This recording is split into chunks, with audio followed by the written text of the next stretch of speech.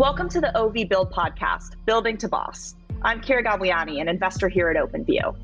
This month, we're releasing a special mini-series with female leaders in the enterprise SaaS industry who know the path to leadership is challenging, but aren't willing to let that stop them from building something great. Today, we hear from Krista Anderson-Kopperman, Chief Customer Officer and Board Director.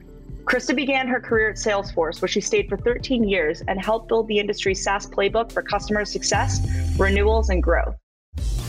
She led the support team through its IPO in 2004 and grew the company from 100 to over 13,000 employees. She then joined Okta as their Chief Customer Officer and saw the company grow from 20 million to 580 million and led another customer team through their IPO in 2017. And now she's an advisor at Gainsight and Drift. In today's episode, we unpack how Salesforce established the role of customer success managers, how to build company culture, and advice she gives startup CEOs about whether the customer is always right. All of that and more in this episode of the Build mini-series, Building to Boss. Let's dive in with Krista Anderson-Kopperman. Krista, thank you for joining us on the Build podcast mini-series, Building to Boss. I'm excited to chat with you about all things customer success, company culture, women in tech, and beyond. So maybe to start, tell us a little bit about your journey. You spent over a decade at Salesforce and then moved to Okta.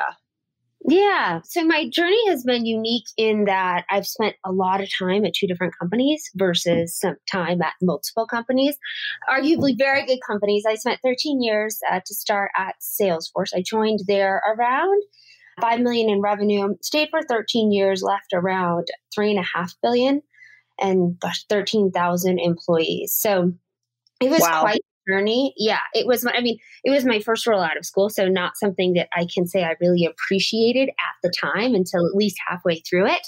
Certainly looking back on it now, it kind of makes me laugh of how naive I was in terms of what we were doing and, creating a category in cloud. We were really the first cloud company. There's some contenders, there's some disagreement on who was first, us or NetSuite. But yeah, so 13 years there and a variety of different customer facing roles. I ran support, I ran CSMs, and then I ran basically the full customer experience, post-sales customer experience. So professional services, education, CSM, account management, renewals, all of that for the enterprise for a few years, and then for the commercial business unit, which is SMB at Salesforce in my last year there. I left there about 7 years ago. I needed, 13 years is a long time at a company. And I was kind of in need of a new landscape. And also I had learned so much there. And at 3.5 billion, to move the ship or to change some things, it takes a long time at a company like that or of that size. And I was excited to take a lot of the learnings and things that we did really well, and then things that maybe we were a little late on or that we didn't do well, and do them right at the next company. So I'd worked with Todd and Freddie at Salesforce. So it was a pretty easy transition for me to move over to Okta and build that customer function. I joined, we were about 20 million. I left at about just south of 600 million. Wow. Yeah. And built the team from about 20 people to 400. So it was really fun. Two phenomenal experiences and two phenomenal companies. Couldn't agree more. And I'd love to start with Salesforce, if that's okay with you. What was it like being at Salesforce at the beginning of the subscription economy? In the subscription economy, you're delivering so much value between renewals, but how do you help the customers realize that and see the benefits? Yeah, that's kind of the theme of one of the things I wanted to do better. So early, and this is funny, I was looking at my resume yesterday or the day before and kind of looking through the history and, just refreshing it. And there was a bullet on there that said, achieved an 84% renewal rate or something like that, which made me laugh because an 84% renewal rate in the current world would be horrific, right? But that was, those were very early days of cloud adoption. And so people were still very hesitant. And early days at Salesforce, we didn't understand what it was going to take to make a customer renew, right? It was very different than set it and forget it. And so we were a little later than I think we would have liked to this idea of CSMs. And that was born out of, okay, our renewal rates are not where we want them to be. What do we need to do? It's pretty simple. We needed to guide our customers throughout their journey with us and make sure that they were getting up and running and using it, which that still stands today for SMB and enterprise. And then B, make sure that they understood all the value that we were delivering in that duration of their contract. So I think at that point in time, Salesforce was, maybe we were on a monthly release schedule, or maybe it was 3 times a year. I can't remember. But, that's a lot of technology for organizations to absorb in either one of those release cadences. And so really figuring out how to educate customers on what was happening in those releases, and more importantly, what was important to them, because what's important to one customer is going to be important to the other, was the big driver for customer success. We were just a little late to it. Obviously, it all worked out fine. Right. It did. and you just touched on it for a second, but how did the idea of customer success managers come about? It's my understanding it actually originated in Salesforce. Yeah, it did. It was just we recognized that we weren't in a traditional model with account managers where you're going to sell them one piece of technology and they're going to buy the hardware, software, and do with it what they will. And then you're going to go sell them another one. It was very much so, okay, how do we make these customers successful? Because if they are not using that technology, then they're not going to renew, and they're certainly not going to buy anything else from us. And so it was as simple as that. We pulled some pieces from the Siebel TAM methodology. It's kind of what we started talking about, and then it morphed into the CSM as you know it. I mean, there's a lot of things that have evolved in CSM world, but the name is pretty much still the same. Yeah. No, now it's kind of like table stakes, right? Yep. Very much so. And that's one thing that, I spend a lot of time right now talking to founders and CEOs. And the question that they're always asking is like, when do I invest, and what's the right time? And yeah, I know I need support, and I know I need some CSMs, but what should they be doing? And when do I invest in a chief customer officer? And my answer is always, it's earlier than you think. And what I say is, you think about, there's kind of 3 legs of the stool for building a long-term enduring company. And the first one is obviously new logos. Investors are very focused on new logos. Your CRO or whoever's running sales is going to be very, very focused on new logos. And that's kind of historically where people's mindset has been. And this is shifting much more. But the second piece of it, I think there's much broader recognition of this now than there even was 2 or 3 years ago. But the second leg of that stool is install base growth. Right? So you've got these new logos, and then how are those new logos growing? And then the third piece of it is, what are the renewals doing? And how am I really driving my team to 120% net retention? And if you don't invest in customer success or CSMs or chief customers or whatever it is, early on, those 2 legs of the stool, meaning install base, upsell, cross-sell, and then the renewal, are going to be more and more difficult. And again, for long-term growth, you need those things to be like a third when you're looking at your revenue and your financials. And I want to take a second to go back to something you just said. With companies that you're working with, you said that they almost always should be adding customer success before they think. Yeah. What are some signals, or like, when is the right time, or how should a founder know, if there's any advice you can give on that? Yeah. Assuming we're talking about enterprise companies, it's whatever your contract duration is. Often you'll start month to month, but let's say you've established product market fit, you're north of 20 million, something like that. It's right around then. And really the way you have to think about it is, okay, how many customers do I have up and running on my service? What are their contract lengths? And what's the lift to get them initially successful? Who's going to do that? And then what's the lift to keep them successful? And depending on the technology, it's really different. If I look at Drift, and some of their customers are really focused on their marketing campaigns. So they need somebody from Drift to work with them pretty regularly as their marketing campaigns change, right? But then you have technology like Okta, where you're going to say, okay, maybe you don't need someone on a monthly basis with that sort of involvement and expertise. But what you do need is Okta's releasing monthly. And so you're going to want to understand what it is they're releasing and how it applies to you and what you should or shouldn't do with that technology.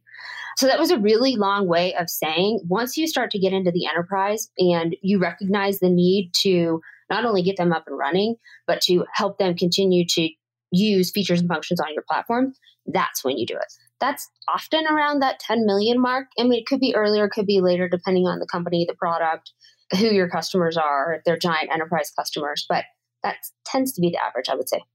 Got it. That's super helpful. And we're actually going to come back because you just brought up Drift and some of the companies you're working with today. So we'll come back to some of that stuff later. But I want to make sure we talk about the next part of your career that was obviously very important, Okta. So would love to hear, you were at Salesforce for over 13 years. And then what drew you to Okta? Sort of been really lucky in where I've landed. I went to Salesforce right out of school, didn't understand what was going on there. I certainly understood the cloud and the value that Okta brought to customers and the need because we saw it at Salesforce. But I never had really imagined that Okta would be as big as they are today. I remember having a conversation early on with Todd and him saying, Krista, our stock's going to trade at $80 one day. And I was like, no, it's not. You're crazy. And here we are. I haven't looked, but I think it's in the 150, 160 range now. I don't know. Anyway, so yeah, I didn't necessarily know what I was getting into again in terms of how successful that company would be. But I went there, I worked with Todd, I'd worked with Freddie. I went there as chief customer officer to build this function. For them, we were I think it was like 17 million. So a little bit greater than that 10 million that I referenced. But we're a little bit late to hiring CSMs. We had really focused on the support team, and the support team and the education team were kind of this hybrid, what would now be professional services, education support, and CSM. So everybody was playing kind of a little bit of a different role across those four functions. And but we called it all support. And it was time to build those four functions separately with the appropriate expertise in each one. And so it's hard to sum up 6 years of work, but really built that team. And the first thing I was focused on was CSMs because we didn't have them, and bringing enterprise CSMs to the table to help our largest customers at the time through the technology. A lot of these customers, and this is true for any technology out there, a lot of them, it's their first time on cloud. So they don't know how to manage in cloud, or your technology is a piece of a bigger transformation. Often,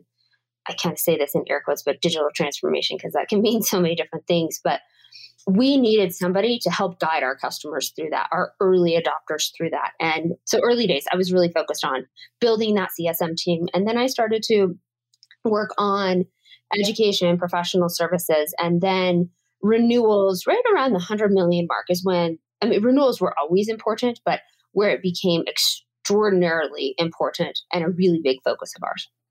Yeah, makes a ton of sense. And I have to tell you, because you're going to love this, Okta today is trading at 282. You know what I mean? Yes. It's incredible. Yeah. Yeah, it really is. And so, okay, continuing on Okta, talk about the love your customers company culture and instilling that across the organization. And even more importantly, getting buy-in on these principles across the company. Would love to hear about what you learned that worked, that didn't work.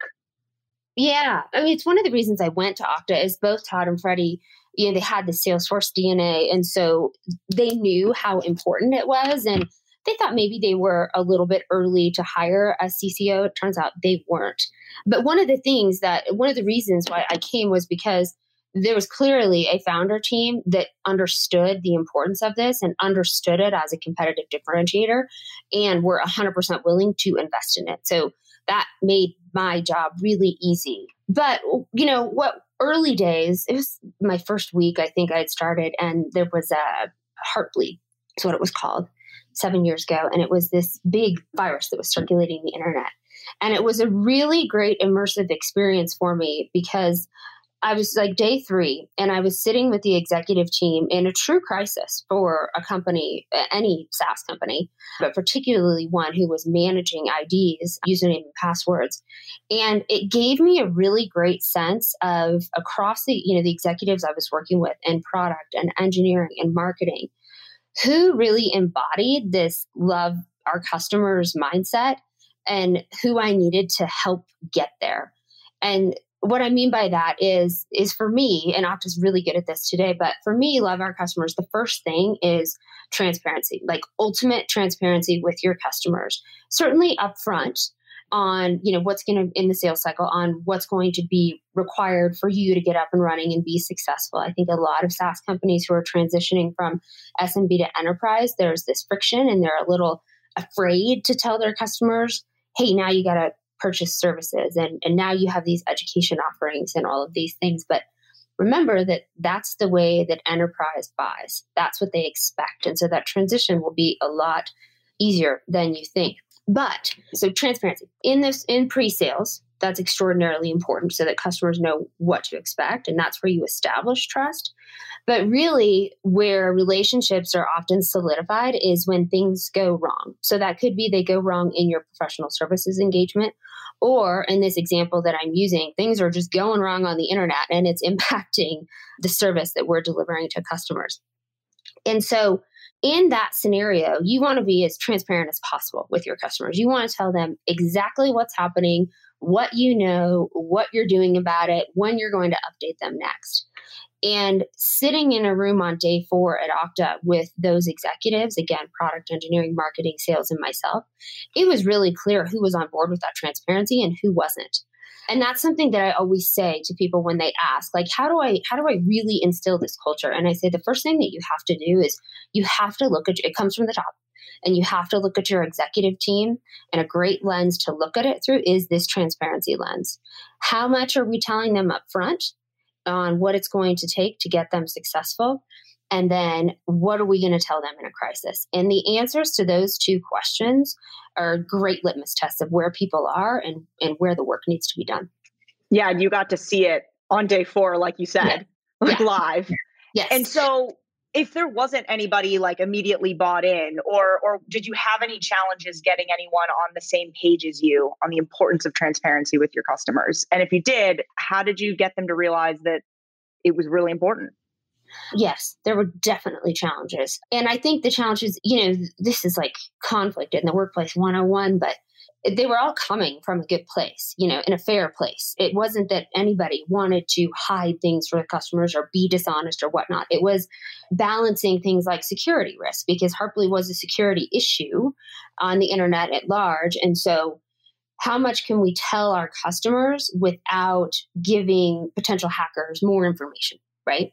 And so there was like this balance. There is, I think, in any of these situations, a balance of the information that customers want, because they want 1,000% transparency. They want to talk to the developers who are working on the issue, and what you can expose externally. Yep. That wasn't the answer to your question. What was your question? My question was, you face some people that, well, it is a bit of an answer, right? Because there's always going to be a tension of how much can we share and what do we need to share and where do we meet in the middle? But my question was really around, like, if you bump up against someone that just disagrees with you, but because you're the one representing the customer and something does need to be shared in this example, maybe, how do you get them on board? What do you do internally to, I guess, get people to buy into what you think is best? Yeah. I mean, at this point, the bar has been set in many cases, and Salesforce is a great example. They put everything out there in terms of performance, trust, reliability. I think it's called trust.salesforce.com. At that point in time, I could just say, listen, I know I come from Salesforce and I know it's a really different company. However, they are known for their maniacal and fanatical customers. And this is one big piece of it, because things are going to go wrong. And that's how people are going to judge you. So it was easy for me in that respect. And I think that example is even easier now for people. It's a great starting point, but it's easy because there are so many examples of companies who are operating at that level of transparency. And again, Okta's a great example. If there's an issue on their service, they will turn their stoplight red and say, yes, we know we have an issue, seconds later, right? And then they're going to say, here's what we believe the issue is, assuming there's no sort of security risk or other reason that would make it worse by sharing information. And then here's when we're going to update you. And then once the thing is resolved, their commitment, I think it's 24 hours, it's 48 hours, to get customers a root cause analysis and to publish that and say, here's what happened. So there's so many examples of that transparency out there today that I don't think that would be hard for individuals to get buy-in across their company with. I think the harder thing is kind of the day-to-day actions and how, like finance, like how does love our customers apply to finance when a customer is behind on their bill? Things like that. You know what I mean? Like getting some real mind share around, we don't send threatening emails. Like that's not who we are. Threatening emails meaning we're going to cut your service off, right? Right. Or at least figuring out a way to deliver that message in a really customer friendly tone where it's not harsh. You know what I mean? Makes a ton of sense. And it's like, I have to, I mean, you know better than anybody, but like once you lose the trust of the customer, or if you ever damage the trust with the customer, I have to imagine that's really hard to rebuild, if at all possible. Yes. And especially when things go wrong, and they will. And technologies that are scaling and growing at the rate of certainly a lot of your portfolio companies. Yeah. Yeah. And so shifting gears here a little bit, you've been a part of two incredibly successful IPOs, Salesforce, obviously in 2004, Okta in 2017, but you were at very different points in your career. And of course, they're very different companies. So would love to just hear a little bit about your firsthand experience during both of those IPOs. Yeah. I mean, they're fun. They're fun. They're a party. You're going to make some money, hopefully. You know, they're a lot of fun. But I will say at both Salesforce and Okta, they were a lot of fun, but they're also very serious. And they're also, it's only one day in your life when this big event, your life as a company, when this big event is happening. And so at both companies, we probably 2 years in advance, if not earlier, certainly from a leadership and executive perspective, we're talking about all the controls and regulatory things, right? Finance, audit, yeah, all that was going on. And we're making sure we had the systems right. But really talking about culturally what it was going to mean for our employees and our customers to go public. And the big guiding principle in both places was it's just a day. It's just an event. It's like when you turn 16 and you get your driver's license, that's not it. Like life is not over. You have this whole life to live beyond that. And so we're going to celebrate this day. But if we're really about building a long-term iconic company, then we have to be ready for it. And we have to operate like we're a public company in advance of it. And then recognize we're going to celebrate. And then we're going to continue on business as usual with our work. So that's the first thing. And that was really, really strong at both companies. We talked about that a lot. And, you know, at all hands or whatever, now it's probably in Slack channels, a question would come up. And that was always the answer is, yes, we're excited, but we're building a long-term iconic company. And that is just one day in our history. Which leads me to the second piece of it, which is around culture. Like that in of itself, that idea of it's one day is certainly a cultural aspect of going public. But when you think about the makeup of a company going public, and the employees specifically, you have the early employees who got you from 0 to 20 or whatever it is, or 0 to 50. Then you have your recent hires, people who've been with you in the last 18 months or so. And then you have kind of this future of what is it that you are going to operate? How do you believe you will operate as a public company, and what has to change about your culture? Like if you run your culture a little bit loose, then you're probably going to have to tighten certain things up, right? And really taking a look at those things and recognizing that those are three distinct groups of employees, one being in the future, and bringing that first group of employees, the ones who are with you early days, who had really broad remits and their remits are probably narrowing a bit, really helping them understand why that's important and the work that you're doing is important. And working with this new kind of, it's often called the new guard. Like if you look on Glassdoor, you'll hear it called that all the time. But this new group of employees who have been at larger companies and bringing those two together, because often they're going to feel like they don't understand each other.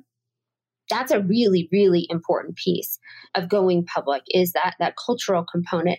And then helping those two groups understand like, this is what it's going to look like in the future. These things about who we are probably going to have to change a little bit.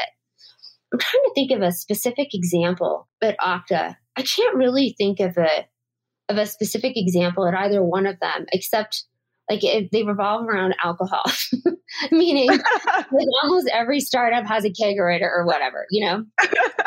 And some of the behaviors around that those really early employees might be attached to, and those employees who just joined you are kind of like, yeah, whatever.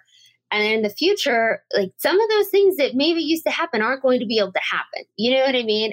And it's not like there was anything tragic or awful that ever happened, but that's a pretty widely applicable example is the kegerator in the startup. You know what I mean? Yeah, totally.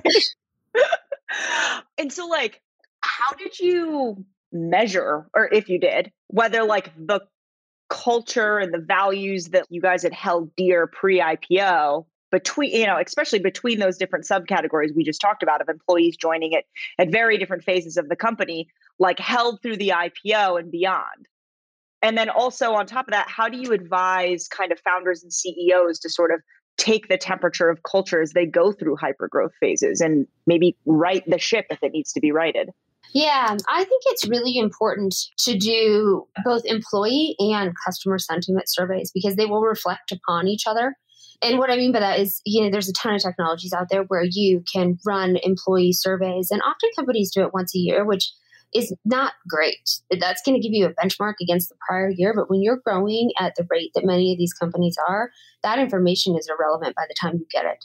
And so whether it's monthly, a couple questions, or quarterly, 5 to 10 questions, really understanding what's important to your culture and then asking about that and understanding employee sentiment on a very regular basis. And it doesn't have to be over-engineered. It can be really simple. Like I said, a few questions. You will be able to get ahead of any, you can't say ahead because that's a rear view mirror, but you will be able to recognize any significant cultural shifts much earlier than you ever would with like feet on the street, ears to the ground with your executive team and your people teams. So that's the first thing. The second thing is customer sentiment. And customer sentiment is a reflection of your employees, right? Their interactions of your employees.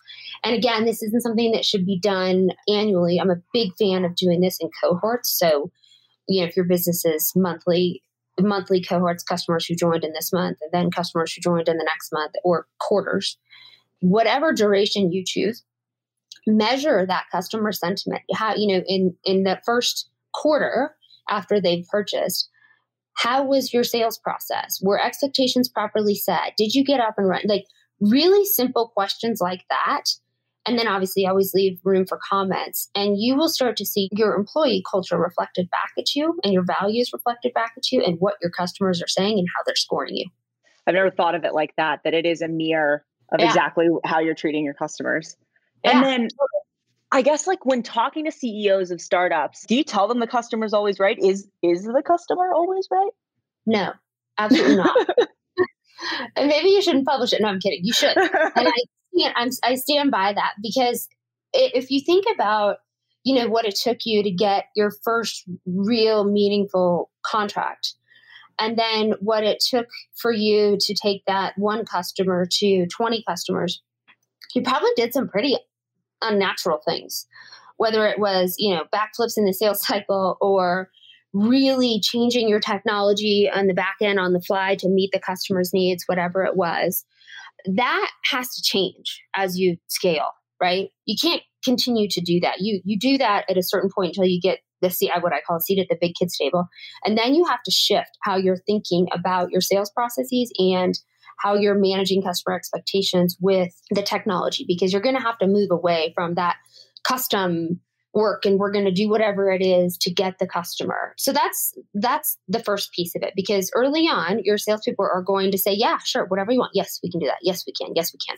And that's going to have to shift to, no, we can't, but here's what we can do, which kind of leads to the second point of where the customer isn't always right. Customers will often, and especially going from on-prem to cloud, they will purchase the technology because they want to go to the cloud, but they want to repeat their business processes.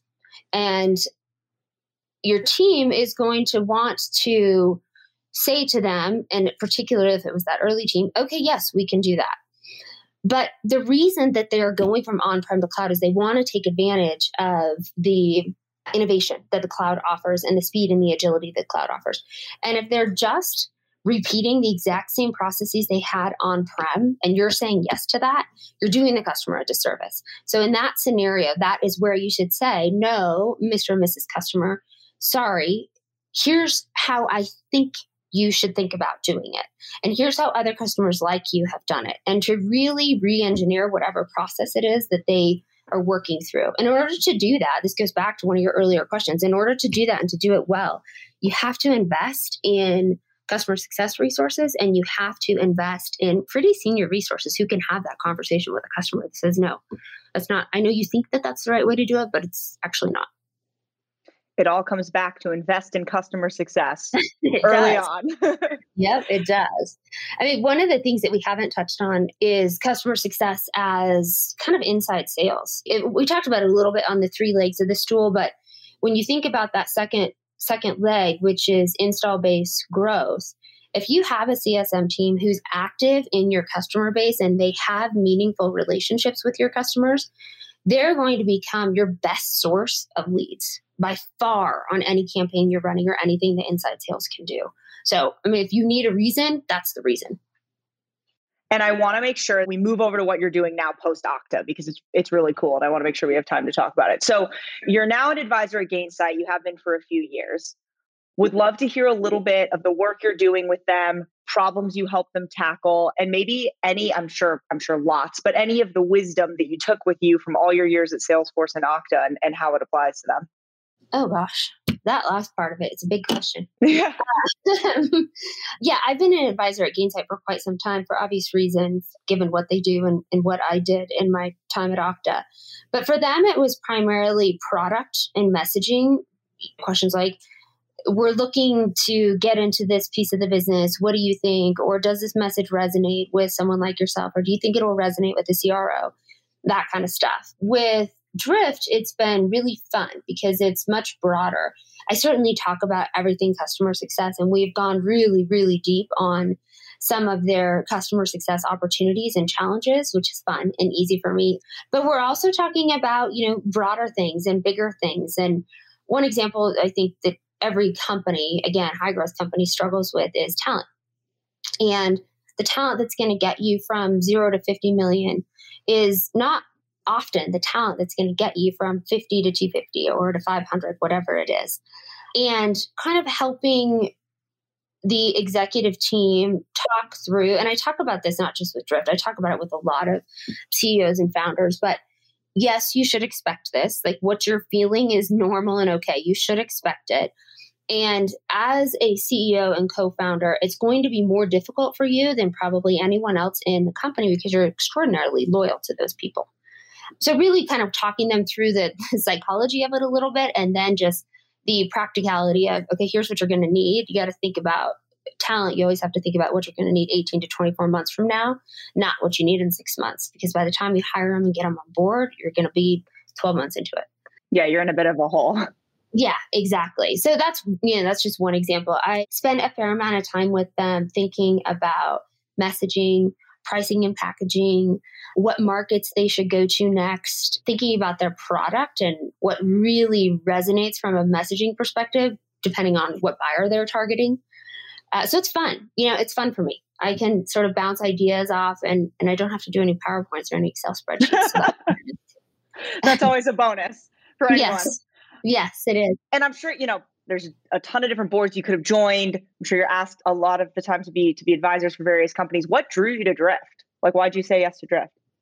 I said yes to Drift because I really liked the people, for starters. That's one of my number one criteria. Like, if I'm going to invest my time here, I want to like the people that I'm spending the time with because it's different than an operator role. And you have to be able to have that kind of rapport and relationship with them where you're having a little bit of fun and you can build trust and establish trust. So that's the first thing. But the second thing is, Drift is a really unique company. A lot of people, it's similar to Okta in that a lot of people think that they're just chat in the way that people thought Okta was just SSO. But there is so much more behind their solution in terms of targeting who the buyer is and who your most valuable leads or prospects are, that it's just incredibly interesting technology to me. That's also really familiar landscape for me, the CRO as a buyer, because that's where we started at Salesforce, right? We were doing Salesforce automation. And so we were selling into VP of sales or CRO. Yep. And now, I'd be remiss if I didn't ask this question. You've had a long career in enterprise and would love for you to give our audience some tips as it relates to women owning their positions, of power at work. Any kind of tips for the listeners on how to navigate becoming more senior, taking on much more responsibility? Yeah. I mean, I think the biggest thing, and I say this to everyone, is speak up. It's obvious, right? But what I mean by that is there are very few unique ideas in this world. And the credit I mean, think about it. You're in a meeting and you say something and somebody else is always like, I thought about that. And then you kind of riff off each other. I mean, it's pretty rare that it's, oh, wow, I've never thought about it that way. That's the rarity, right? And so we shouldn't be afraid to speak up, because 9 times out of 10, what we're thinking, somebody else is also thinking. So that's the first thing, is kind of speak your mind. There are very few unique ideas and you don't need to be scared of it. The other thing that I tell people is really understand what motivates you and don't be shy about it, which goes along the lines of speak up. But, for some people, it's relevance. Like they want to be relevant to their peers, or for writers, for example, they want to be relevant outside of the company. For some people, it's power and having other people look at them and say, yeah, that person can make decisions and that person is leading. That's what motivates people. For some people, it's money. If I'm making financial security and making X amount of dollars, any of those things are perfectly okay and very normal answers, and clearly answers that apply to me. That's why I'm so familiar with them. But really understanding what motivates you is the most critical thing in your career. Because for example, if you're chasing power, but it doesn't actually motivate you, you're not going to get where you want to be. So you really have to understand what is it that kind of keeps you going, and what's not your North Star, but from a career perspective and a work perspective, what keeps you engaged. And I think if you follow that, you will, for the most part, I'd like to say always, but there's never 100%, but you will be pretty fulfilled with what you're doing. It's not necessarily the work. It is what's the motivation behind doing the work. Yep. Speak up, figure out what drives you. Yep. I'm taking notes for my own career.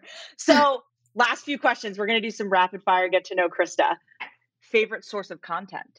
My favorite source of content, I read the Wall Street Journal. I get 2 emails that I really like. One is The Skim, which is sort of a really lighthearted take on what's happening in the world today, but it keeps you up to date.